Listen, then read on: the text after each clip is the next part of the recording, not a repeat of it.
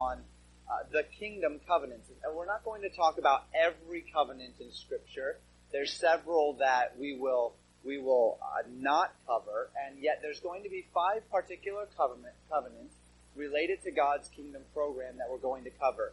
And I guess if I can say it this way, I'm not necessarily apologetic, and yet I do feel a tinge of guilt's not the word either, but I recognize that this morning was a little bit more lecture-y, and tonight's going to be a little bit more lecture-y as well. And I try, particularly when I have these lecture-y sermons, to not pack them together, but with the family conference coming up, it's just kind of the way things fell. So tonight is going to be a lot of Scripture, and we're going to be looking into Scripture. It's not going to go into history again, but at the same time, there's going to be a little bit less expounding on the Word of God and a little bit more just teaching concepts related to the Word of God. So last week, as I mentioned, we walked through the first 17 verses of 2 Samuel 7, and we considered David's desire to build a house for God and God's rejection of that offer, not because he was unwilling to have a house, but because of the character of David's life to that point. Not that he had bad character, but that he was a bloody man. He was a man, a warrior, and God wanted his house to be associated with that of peace. God, in turn, however, in His mercy and in His love, made a very important promise to David, which would be a foundational element of the life and ministry of Messiah, Jesus Christ. This promise has become known as the Davidic covenant, and it's one of many covenants in the Bible which we would do well to understand, not simply in their content, but also in their connection one to another. And that's going to be our goal over these next 2 weeks. We're actually not going to get to the Davidic covenant this week. We'll get there next week. But what I hope throughout these 2 weeks will take place is that by understanding these milestones, these covenants that God has made with man throughout human history, we can better understand God's overarching plan, our relationship as God's church to it, and our relationship as individuals in the church to that plan.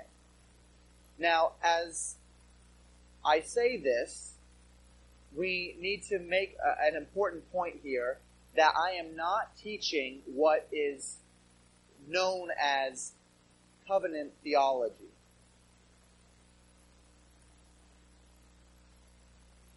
Covenant theology is a approach to interpreting Scripture whereby you interpret the Bible through the covenants, breaking them up into covenants of works and covenants of grace.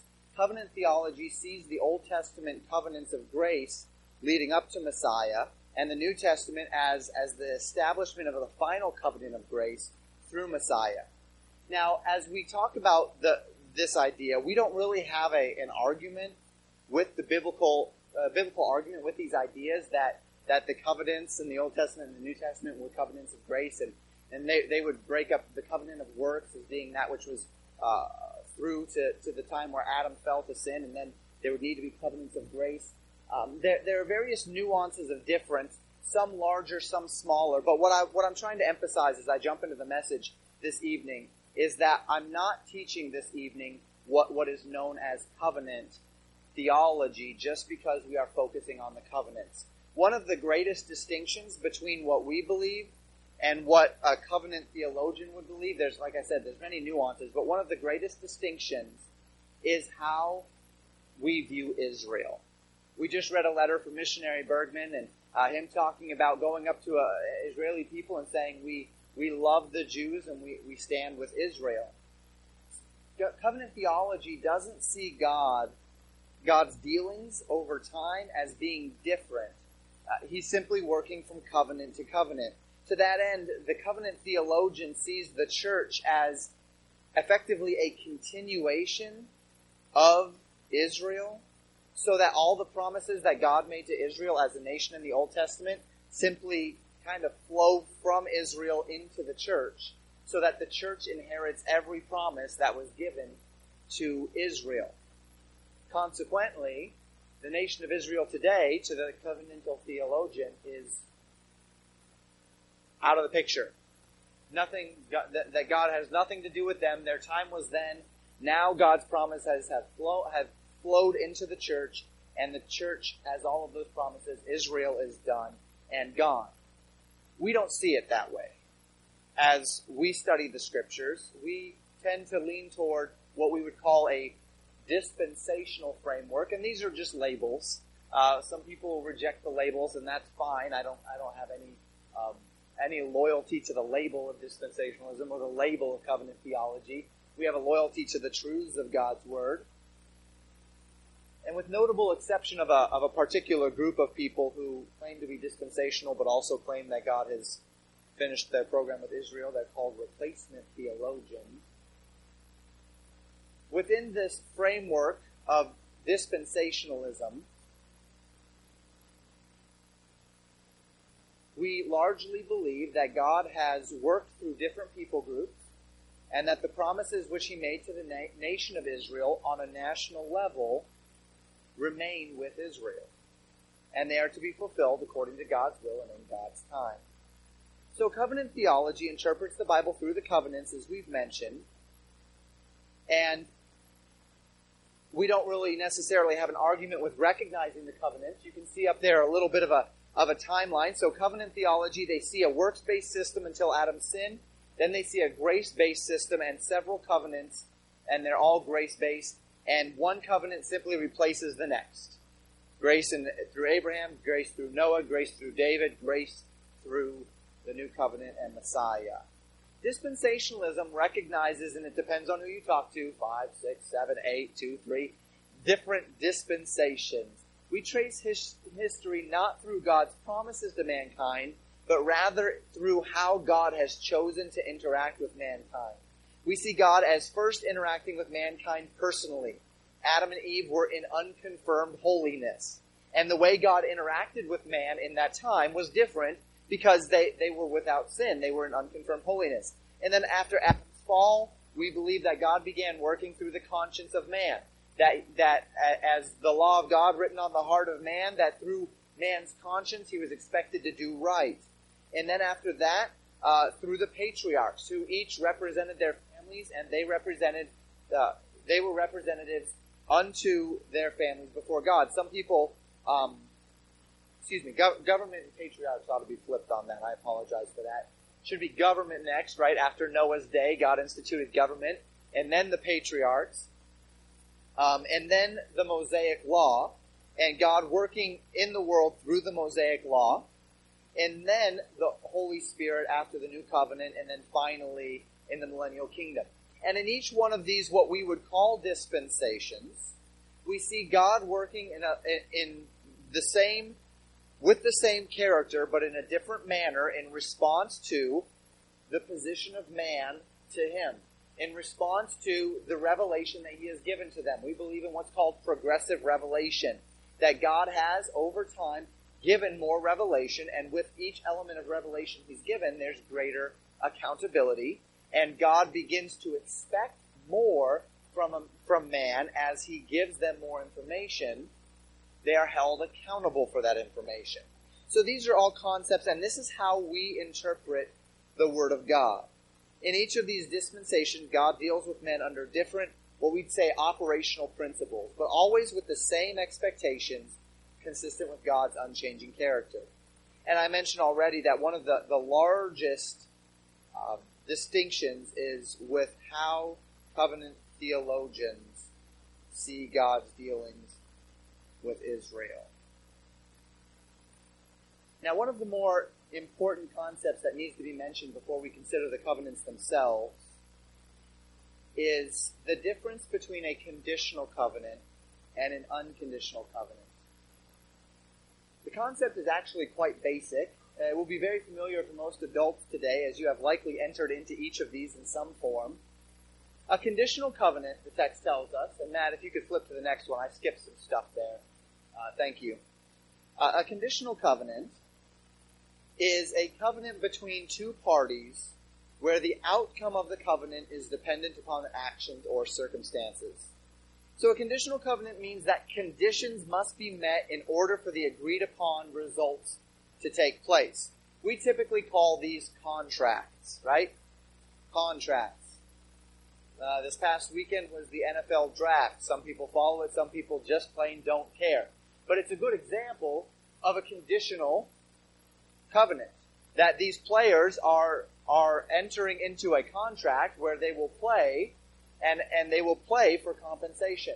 And oftentimes, these contracts in sports might have performance guarantees, that you will get more money if you perform better. You will get less money if you don't hit certain milestones.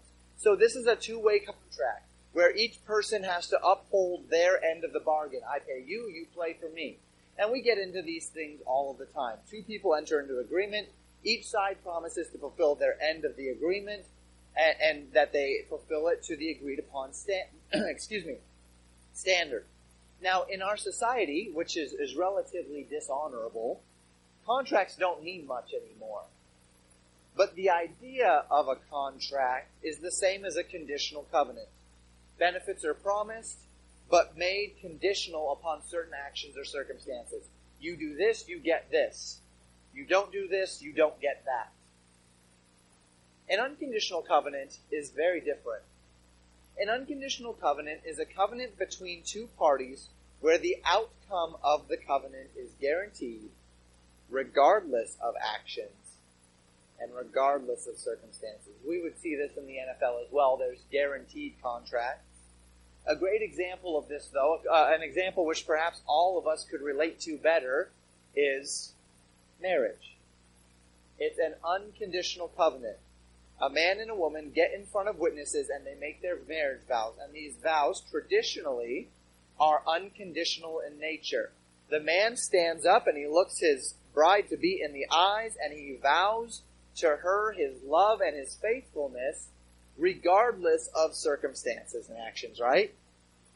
For better or worse, in sickness and health, for richer or poorer.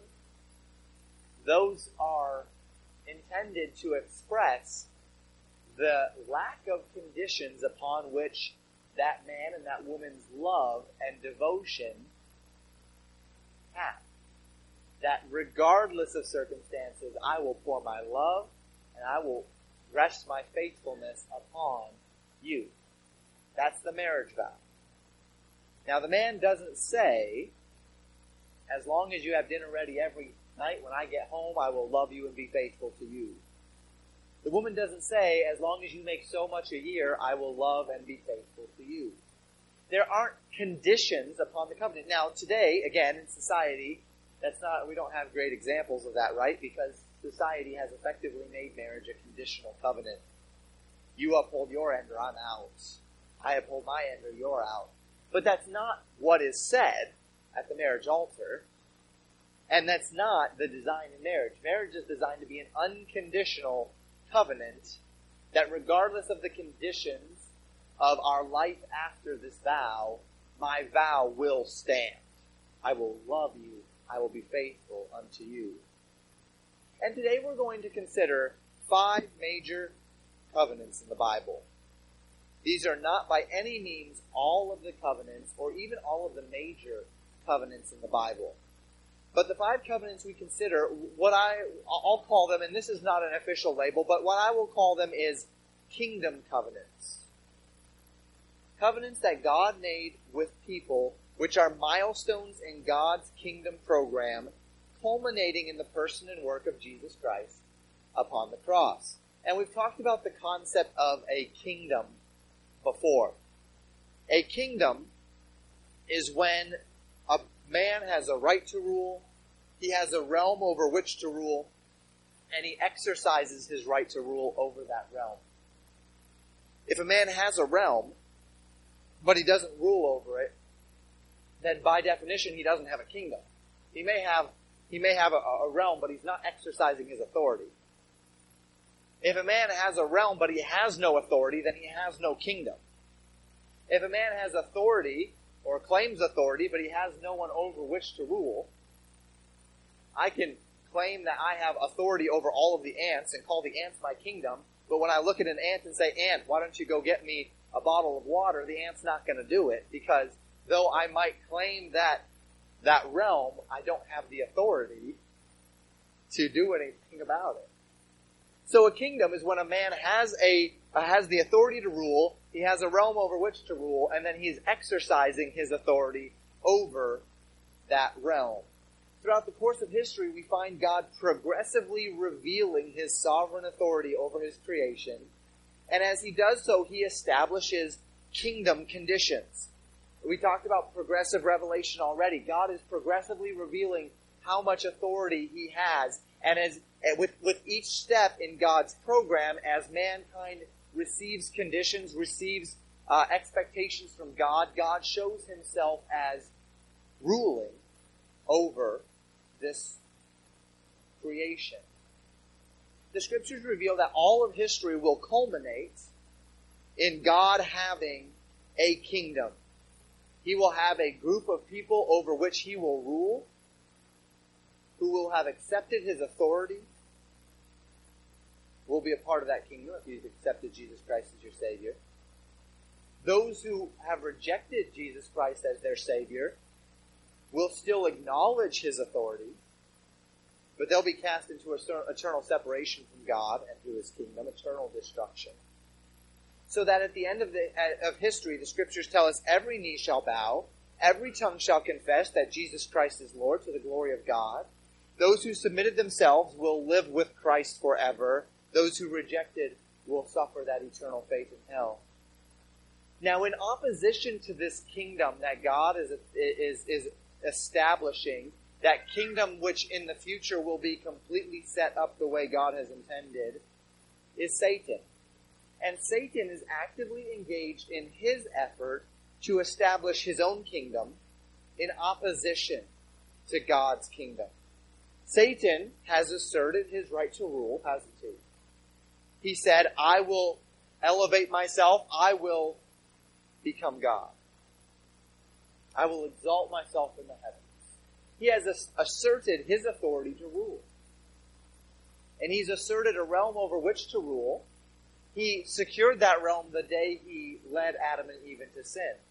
On that day, when Adam and Eve fell to sin, he found himself a realm over which to rule.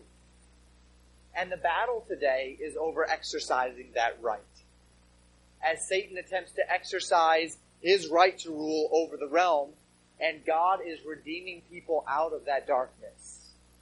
Men and women are born into the kingdom of Satan, but God is actively calling men out of that kingdom into the kingdom of God through his redemptive work. And these covenants are an unfolding of God's redemptive work, an unfolding of his kingdom program. And the events of 2 Samuel 7, as we learned about them last week, they are one of the key Old Testament passages to this redemptive work and to God's kingdom program as it unfolds. The Davidic covenant is a kingdom milestone.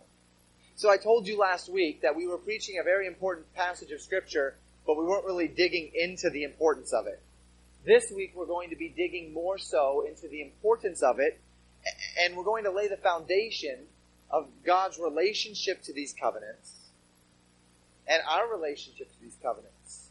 So let's walk through them together, and my hope is that you'll gain a better understanding of God's dealings with men as you see how God has dealt with them in the past and then how it affects us today. So the first kingdom covenant which we consider this evening is what we often will call the Abrahamic covenant. This covenant is spoken particularly in Genesis 12, but it's actually established in Genesis 15, where we read in chapter 12, verses 1 through 3. Now the Lord said unto Abraham, Get thee out of thy country, and from thy kindred, and from thy father's house, unto a land that I will show thee, and I will make of thee a great nation, and I will bless thee, and make thy name great, and thou shalt be a blessing. And I will bless them that bless thee, and curse him that curseth thee, and in thee shall all the families of the earth be blessed. Up till this point in Genesis chapter 12, we knew nothing of this man Abraham. We simply read the Lord initiating a promise to this man. The promise contains three elements: a personal promise, a national promise, and a universal promise. The personal promise, God says, I will make of thee a great nation. The national promise, I will make of thee a great nation. The personal promise, he says, and I will bless thee And then the universal promise, in thee shall all the families of the earth be blessed. At this point, God had not actually made a covenant with Abraham. He'd only made conditional promises. These promises were conditioned upon his obedience, and we see that there. God said, Abraham, get up, get out of Ur of the Chaldees, and go to a land that I'll tell you. If you do this, I will do these things for you. So we see conditional promises made. Abraham does what he's told. He gets up, he goes to Haran, he ends up leaving Haran and coming down to the land of Canaan. However, when he got to the land of Canaan, he left pretty quickly. He got there and he found that there was a famine in the land. So he up and left Canaan and he went down to Egypt, where he got himself into a little bit of trouble because of dishonesty, telling the Pharaoh that his wife was his sister, so that he would not be killed because he believed he might be killed because his wife was so beautiful. Ends up that all gets worked out, and then he goes back to the land of Canaan. So when he finally establishes himself in the land of Canaan, once he's finally there, once he has finally obeyed the word of the Lord and established himself in the land that God has promised, now God can actually covenant with him. God can covenant with him because he is where he's supposed to be. He did what he needed to do. He was obedient through these conditional promises, and now it's time for the covenant. And we read this in Genesis chapter 15. We read in verses 1 through 6, After these things the word of the Lord came unto Abraham in a vision, saying, Fear not, Abram, I am thy shield and thy exceeding great reward. And Abram said, Lord God, what wilt thou give me, seeing I go childless, and the steward of my house is this Eleazar of Damascus? And Abram said, Behold, to me thou hast given no seed, and lo, one born in mine house is mine heir. And behold, the word of the Lord came unto him, saying, This shall not be thine heir, but he that shall come forth out of thine own bowels shall be thine heir. And he brought him forth abroad, and said, Look now toward the heaven, and tell the stars, that thou be able to number them. And he said unto him, So shall thy seed be. And he believed the Lord, and he counted it to him for righteousness. So Abraham is back in the land, and he's discouraged, because God has promised to bless him, to make him a great nation, to bless the whole world through him, but he has no child, and his wife isn't having children. So God appears to him to encourage him, and the word that he gives here is, Fear not. He says, I am your shield and your reward. Abraham questions this. He says, Lord, you say that you're my shield, you're my reward, you've given me all these promises, but I have no child. All I have is an heir who's my servant. To which God promises that he will have a child that will come from his own blood, and that this child, he says, look into the stars, and if you can count the stars, that's how many your seed will be. That will be the number of your descendants. And the text tells us here that Abraham believed God, and it was counted unto him for righteousness. And note that God is making a covenant with Abraham, and the scriptures tell us Abraham believed God. We find here established one of the most important elements of the kingdom covenants. That these covenants are appropriated, are accepted by faith. Though the covenants themselves, we will see, are unconditional in nature, they cannot come into effect in God's divine plan until the person that God is promising it to accepts it by faith. And once the recipient accepts the terms of the covenant by faith, in other words saying, God, you're going to do it, I believe you, then all of the blessings of that unconditional covenant can be poured out. So at the beginning of Genesis 15, we see Abraham believes God. And later on in the chapter, we find the covenant ceremony actually take place. In verse 7 of Genesis 15, God commands Abraham to take an heifer, a she-goat, a ram, and 2 pigeons, and to divide them upon a hill, half on each side. Of course, he didn't divide the pigeons in half. That's why he chose 2 of them, because the pigeons were pretty small. Dividing them in half wouldn't go all that well. So you take these animals, and they were supposed to cut them in half, and then let all of their blood pool into the middle of a trough. Now, in the typical way that a covenant went, what would happen is after they had cut these animals and pooled the blood into the trough, they would recite the terms of the covenant. This man would recite his terms, This man would recite their terms, and then they would together walk through the blood. And this was the most potent or the most powerful covenant that a person could make. There were other covenants. One of them involved giving a shoe. One of them involved spitting. But this covenant, this particular covenant, was the most powerful, the most binding of covenants. So God commands Abraham to set this whole thing up with the expectation that they would both walk through and then they would each have to uphold their end of the bargain. But something happens that night. The text tells us that night, Abraham had spent all day chasing the buzzards, making sure that nothing was touched until God was ready. The scriptures tell us that night, God caused a deep sleep to fall upon Abraham. And while he was asleep, God himself told Abraham, he reiterated the promises of God to Abraham, and then he himself, and him alone, walked through the blood. He promised the land of Canaan to be Abraham's. He promised the seed, and then he walked through the blood. Abraham never walked through it. And what this represents is an unconditional covenant, where God alone walked through the blood because God was telling Abraham that there was no conditions upon which Abraham would receive everything that God promised of him. Abraham appropriated the promises by faith, and so God made this unconditional covenant. He said, Abraham, I'm going to do this for you. No exceptions, no conditions.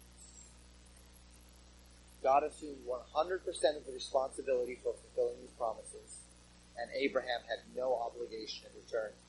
And so we see the Abrahamic covenant to be a literal, eternal, unconditional covenant. Contained in this covenant are promises of that God would give to Abraham. The land of Canaan being promised to Abraham. A seed being promised that is greater than the stars of heaven. And then a blessing that through him all the world would be blessed. It's important to note that this covenant was unconditional in nature. The land, the seed, the blessing were promised to Abraham by God, sealed with a covenant of blood, apart from any conditions placed upon Abraham by faith alone. Now, Abraham does eventually have this promised child. His name is Isaac. And God commands that Isaac and every male that was born into the family following Isaac would assume the sign of the covenant called circumcision. God told Abraham in Genesis 17:7 through 14, and I will establish my covenant between me and thee, and thy seed after thee in their generations for an everlasting covenant, to be a God unto thee, and to thy seed after thee. And I will give unto thee and to thy seed after thee in the land wherein thou art a stranger, all the land of Canaan for an everlasting possession. And I will be their God. And God said unto Abraham, Thou shalt keep my covenant, therefore, thou and thy seed after thee in their generations. This is my covenant which ye shall keep between me and you, and thy seed after thee. Every man-child among you shall be circumcised, and ye shall circumcise the flesh of your foreskin, and it shall be a token of the covenant betwixt me and you. And he that is 8 days old shall be circumcised among you, every man-child in your generations, he that is born in the house, or bought with money of any stranger, which is not of thy seed, he that is born in thy house, and he that is bought with thy money, must needs be circumcised. And my covenant shall be in your flesh for an everlasting covenant.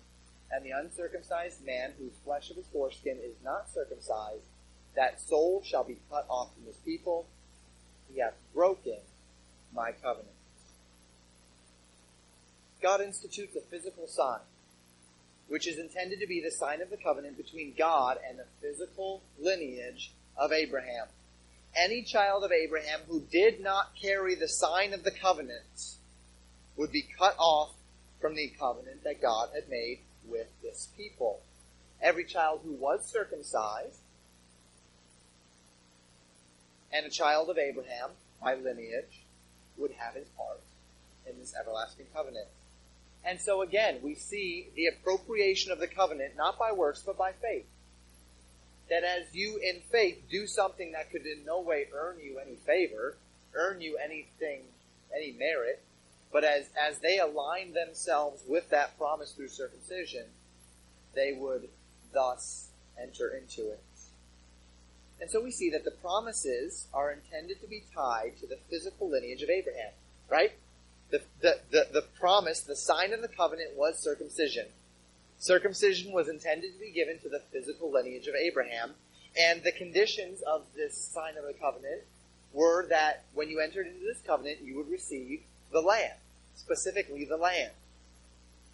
The promise of the land is tied into Abraham's physical seed, eternal. That's what we see in Scripture.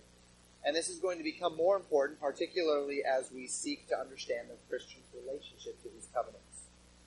Now, chronologically, the next covenant that we find in God's kingdom program is the Mosaic covenant. This is the covenant given to the nation on Mount Sinai, beginning with the Ten Commandments and continuing with the rest of the law, which we can read in Exodus and Leviticus.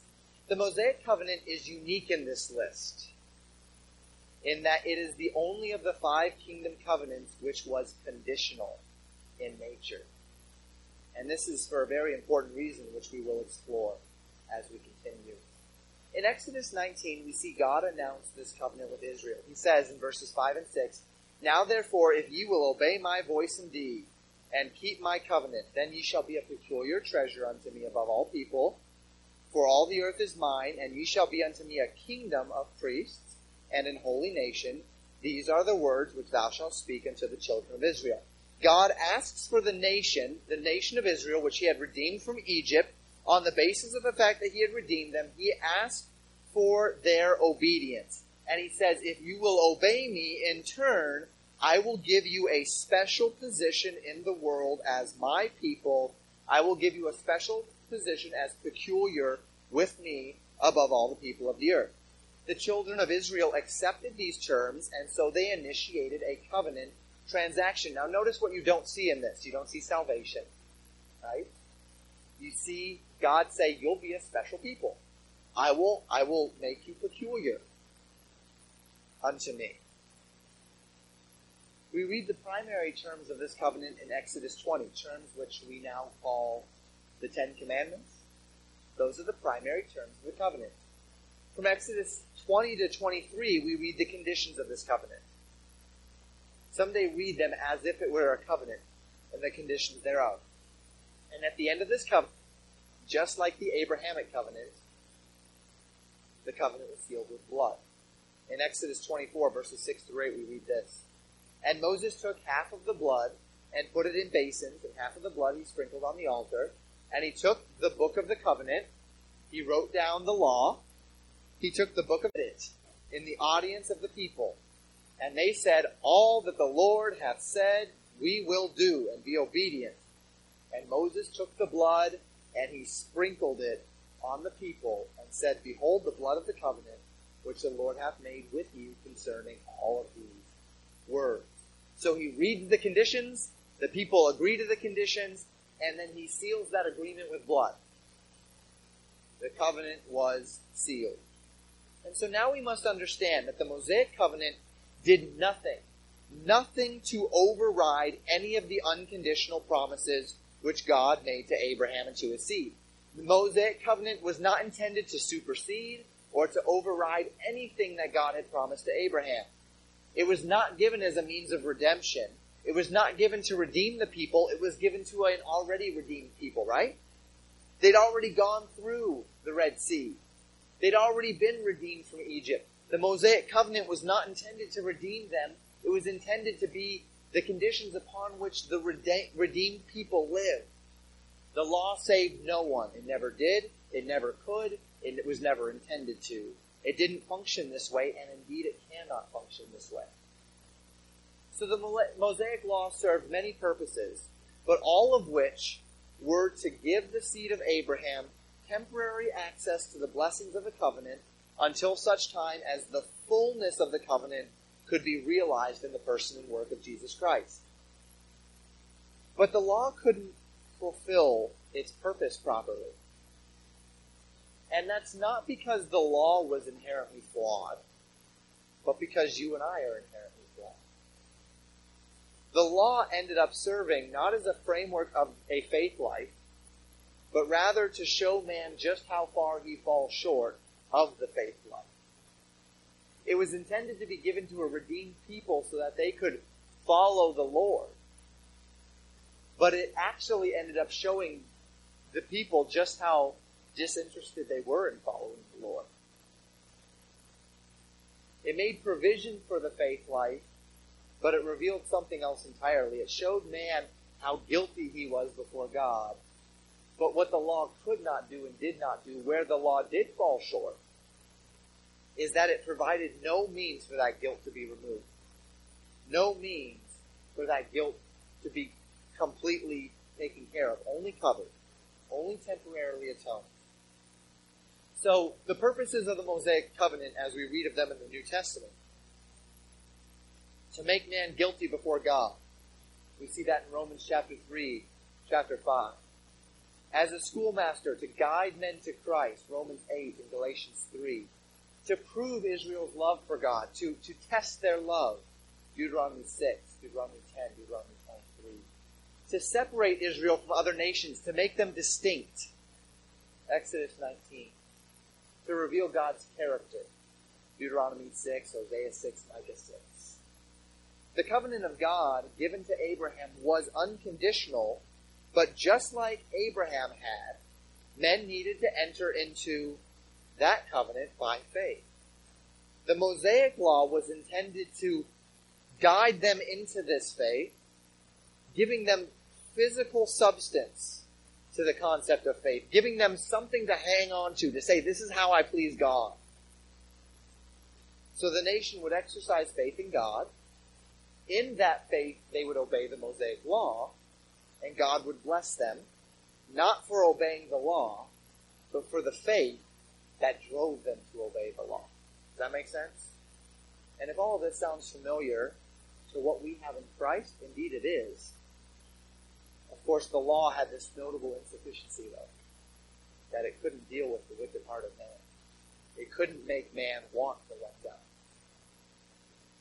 The insufficiencies of the law, as revealed in the New Testament, are these. The law cannot justify. The law cannot make us legally right with God. The law cannot bring men to the maturity of the faith. It cannot bring us unto Christ because we can't attain unto the standard. The law fosters bondage and guilt. The law makes us feel guilt, condemnation.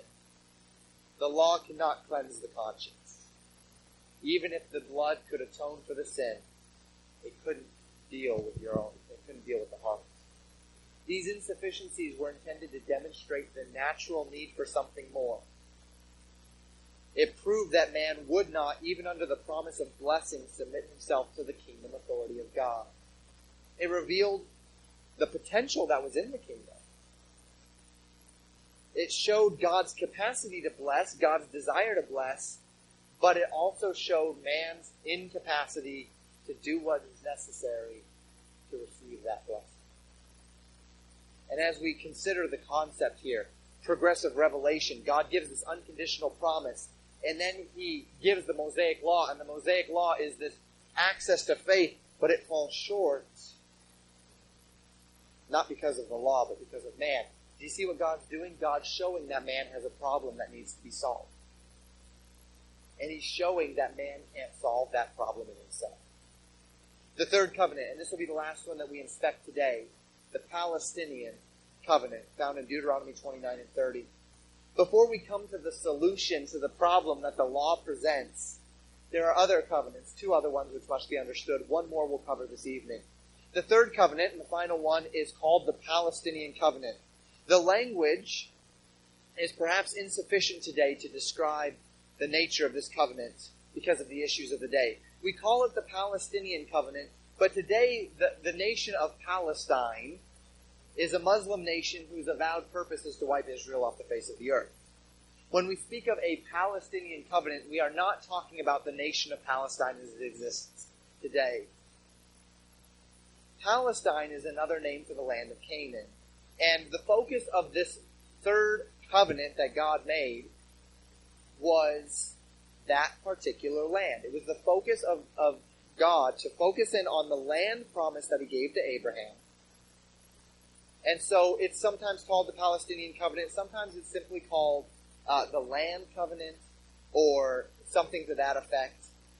We'll call it either or, Palestinian covenant, land covenant. We're talking about a covenant that God made in Deuteronomy 29 and 30 regarding the land of Canaan. And we know it's a second covenant. It's not an extension of the Mosaic covenant, because we read this in Deuteronomy chapter 30, beginning in verse 1. And it shall come to pass, when all these things are come upon thee, the blessing and the curse, which I have set before thee,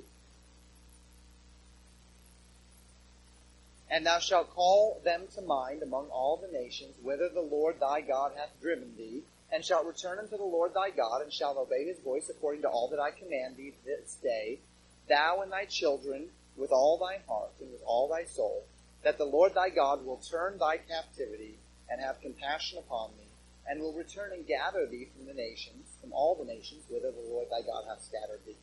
If any of thine be driven out unto the utmost parts of heaven, from thence will the Lord thy God gather thee, and from thence will he fetch thee. And the Lord thy God will bring thee into the land which thy fathers possessed, and thou shalt possess it, and he will do thee good and multiply thee above thy fathers. And the Lord thy God will circumcise thine heart, and the heart of thy seed, to love the Lord thy God with all thine heart and with all thy soul, that thou mayest live. And the Lord thy God will put all these curses upon thine enemies, and on them that hate thee, which persecute thee. And thou shalt return and obey the voice of the Lord, and do all his commandments which I command thee this day.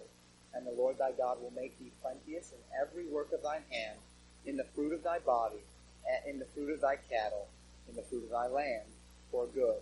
For the Lord will again rejoice over thee for good, as he rejoiced over thy fathers, if thou shalt hearken unto the voice of the Lord thy God, to keep his commandments and his statutes which are written in this book of the law, and if thou turn unto the Lord thy God with all thine heart and with all thy soul. I didn't read here Deuteronomy 29, and Deuteronomy 29 verse 1 specifically says that this is a separate covenant, a covenant different than the covenant that was given at Mount Sinai. The conditions of this covenant, the 7 milestones of this covenant, we read in Deuteronomy 31 through 10 are these: that the nation would be scattered throughout all the nations for their sin, that there would be a repentance regarding this covenant following their scattering, that God would gather the nation of Israel from their scattering, he would restore the people to the land, Israel as a nation would receive a new heart, they'd be converted, that God would curse the enemies of Israel, and that God would bless the nation greatly. And notice, as we consider this separate covenant, God tells them that they would continue to disobey to the extent that they would be removed from the land and scattered. Isn't that interesting? That God specifically promises to the nation of Israel, you will disobey and you will be scattered. Now, if you know your biblical history, we talked about it just briefly this morning, Israel was first removed from the land en masse when Babylon took them into captivity for those 70 years. However, they weren't scattered among the nations at that time, were they? There was no scattering. They moved as a nation to Babylon, and then whoever wanted to go back got to go back. They weren't dispersed. In fact, we did not see any true dispersal of the nation of Israel until 70 A.D., when Rome destroyed the temple. Israel ceased to exist, and they went throughout the Roman Empire. And that is when the Jews truly dispersed for the first time. From that time onward, the Jews have been a scattered people, haven't they? Only now, in the past 70 years or so, having even had a nation again to which to go. And so we see that the last 2,000 years of history have been condition number 1 of that promise. that they would be scattered throughout the nations for their sin. Only condition number one has been fulfilled in these last 2,000 years. But there's coming a time when conditions 2 through 7 will take place, when there will be a repentance regarding this covenant, and they'll want to come back to the land. We're seeing that happen already, right? Number 2 is happening right now. Jews are heading en masse back to Israel. That they are repenting regarding the fact that that is their land and they want to be in it. And God says that that would happen. That they would be gathered from all the nations of their scattering, and they would desire to come back to the land, and that God would allow them to come back to the land. And then following this restoration, he says that the nation of Israel will be converted. That he will give the nation a new heart. We know when this will happen. The scriptures tell us that this will happen at the end of the 7 years of tribulation, when Jesus Christ will return, and they shall look upon him whom they have pierced, and they shall weep for him. They will believe on him. Now at this point I would like to give you some perspective. There are many today, as we spoke of earlier, who believe that the church has replaced national Israel in some form or fashion, so that all of the promises which God made to Israel as a nation have been assumed by the church, and that the nation of Israel is no longer a part of God's plan. But there's a huge inconsistency in interpretation when we consider God's promise here in Deuteronomy 29 and 30. Scattering and judgment for sin are a part of God's promise to this Israel. And then a regathering, right? Scattering, regathering, circumcision of heart, blessing. To this day, not one group, whether that's national Israel or the church, has received the promises of that land, right? Of the blessing. The church of Christ is a body of Holy Spirit-indwelled believers. The moment one accepts Jesus as his Savior, he's ushered into the church and he becomes a child of God. From that point forward, the Bible tells us we are in Christ, complete. We have no spot, we have no wrinkle, we have no such thing. God's church would never be scattered for its sin, for in Christ we are already in the holies perfect. God's church would never need a regathering in repentance. Yes, we can sin, but we're not treated according to our sin. Christ has redeemed us from the curse of the law. The law is complete in Christ. Sin is conquered in Christ. For the church to go through some sort of collective chastening for sin is to say that God will collectively chasten his spotless bride in Christ. It's inconsistent with everything the Bible teaches about the nature of the church to say that the church will somehow receive the promises of God in Deuteronomy 29 and 30, which includes a scattering for sin and a regathering in repentance. Can you begin to see those inconsistencies? At this point, to fit it all in, we'll have to say that Israel, if we were to fit all of that in to Israel, all of these promises to Israel, we'd have to say that they experienced all of those promises prior to Christ, but they didn't. And in order to make it seem like they did, we'd need to deeply spiritualize the text. We'd have to spiritualize what it means that they were scattered. Spiritualize what it means that they were regathered. And the next thing you know, there's nothing left of God's promises but a bunch of mystical code words given to a nation for some false sense of security, where those promises that are given to them would actually be transferred to the mystical body called the church. And that doesn't really make sense to me. I don't even know if I explained it well enough for it to make sense to you. But what makes sense is that God made promises to Israel. He made promises to Abraham. One of those promises was personal. One of those was national. One of those was universal. That God gave Abraham his personal promise to bless him. That God gave Abraham his national promise. That as an extension of that national promise comes this Deuteronomy 29 and 30 covenant, which, by the way, has no conditions placed upon it. And within that covenant, God says, I will scatter you. I will regather you. I will circumcise your heart. And then I will bless you as I promised to do in the past. And the primary reason this makes sense to me is because this is what the Bible says. And so we find in the land covenant the Palestinian covenant, an elaboration of God's promise to Abraham concerning the land of Canaan. That God promised Abraham the land, and the Palestinian covenant is a more specific promise to the nation of Israel about how that land will be given to Abraham and to his seed. Like with any unconditional blessing, which was tied into the conditional covenant of Moses, the Mosaic covenant, the conditional covenant of the law, in a temporary way, so too the unconditional promise of the land is tied into the Mosaic covenant in a temporary way. In other words, let me explain it this way. You see there the little dots going to the Mosaic covenant. Well, temporarily, from the time of Israel's institution to the time of Christ, the blessing, the land, and we'll see the seed are tied into the Mosaic covenant. That as Israel exercises her collective faith, they receive those covenants. But they can't do it.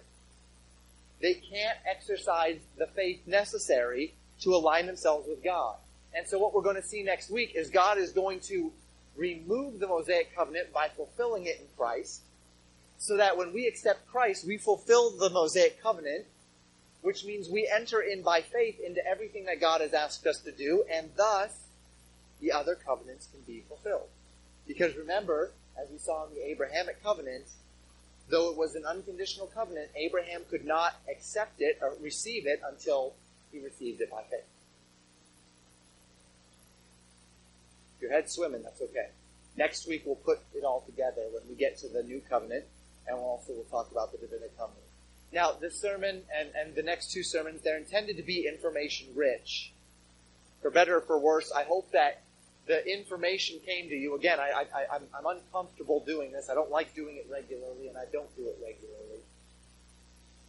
But when we get to the end of next week, I think you're going to have this rich understanding of what God's doing, what He did with the law, why the law was there, and how all of the covenants tie into God's kingdom program.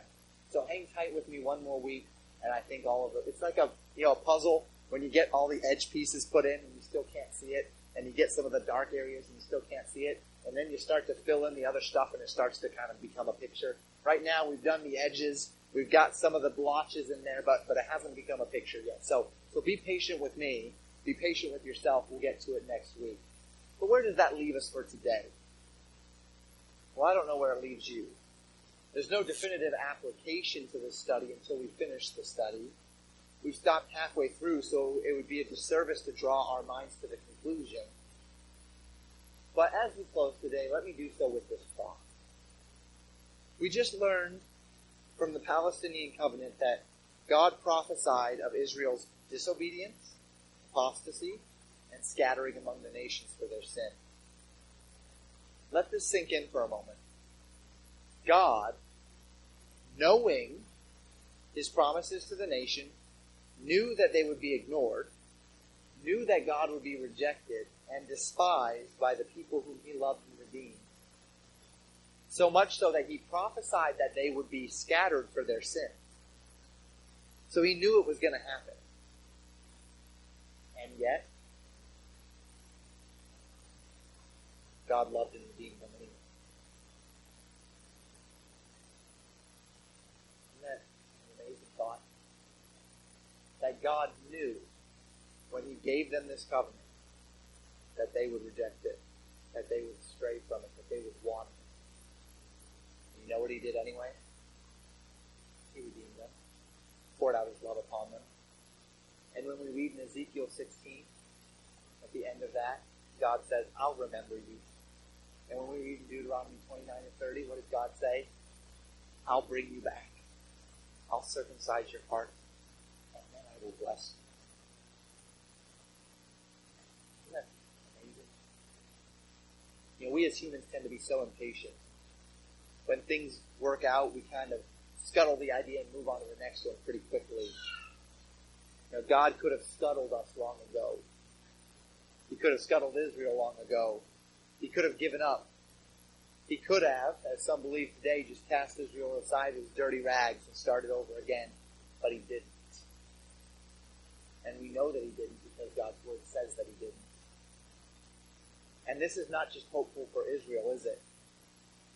This is hopeful for us.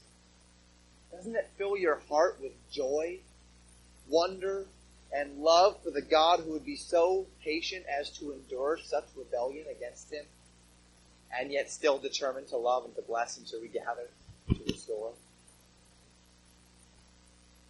And when you think of that God that you serve, the God who would be so patient and kind in the midst of sin, does that make you want to love him back? Does that make you want to serve him for all that he's done for you? See, that's the intent. In so many ways and for so many reasons, these truths ought to take us outside of ourselves and cause us to glory in the God of our salvation. I know it was a lot of information. It's sometimes hard to see the forest for the trees when I give you that much stuff. But when you see what God is actually doing, when you see his faithfulness, you can't help but understand that God is not fickle like you and I. He isn't fickle and vindictive. He's patient. He's kind. The word is long-suffering.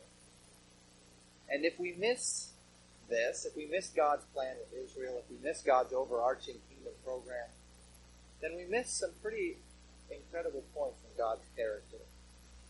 And we dare not miss them, because in them we find hope and joy and peace, which make the struggles of this life hopeful, joyful, and peaceful, which is what we all long for. So as all of this kind of sinks in and processes, I know I gave you a lot. Don't allow the information that you're soaking to cause you to lose sight of what God is doing. And as you consider what God is doing for Israel, and as we finalize that next week and we see our part in it, let's be encouraged, because our part in it is pretty special. And God has some great plans for us. Let's close with prayer. Lord, I thank you for the attention of God's people. I pray that your Holy Spirit would take this this teaching and would encourage the hearts of God's people. I know it was a lot. I know it was teachy. But I pray that the information would be extremely beneficial, particularly as we wrap it all up next week. May we go now with your blessing into this week, and may you be honored with how we use it. We pray these things in Jesus' name. Amen. The covenant, and he read